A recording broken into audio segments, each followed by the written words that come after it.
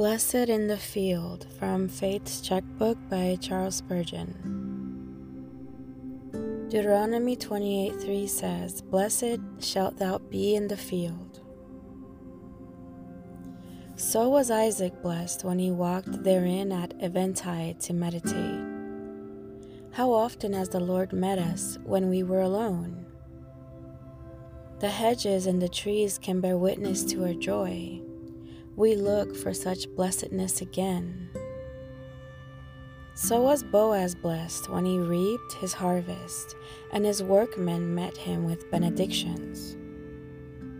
May the Lord prosper all who drive the plow.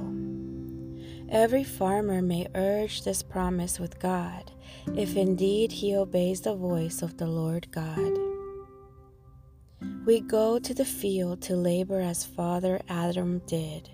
And since the curse fell on the soil through the sin of Adam the first, it is a great comfort to find a blessing through Adam the second.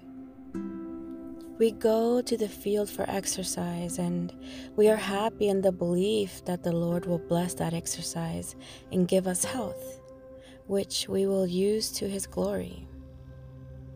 We go to the field to study nature, and there is nothing in the knowledge of the visible creation which may not be sanctified to the highest uses by the divine benediction.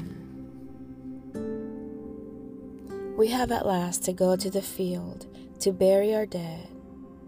Yes, others will in their turn take us to God's acre in the field, but we are blessed, whether weeping at the tomb or sleeping in it.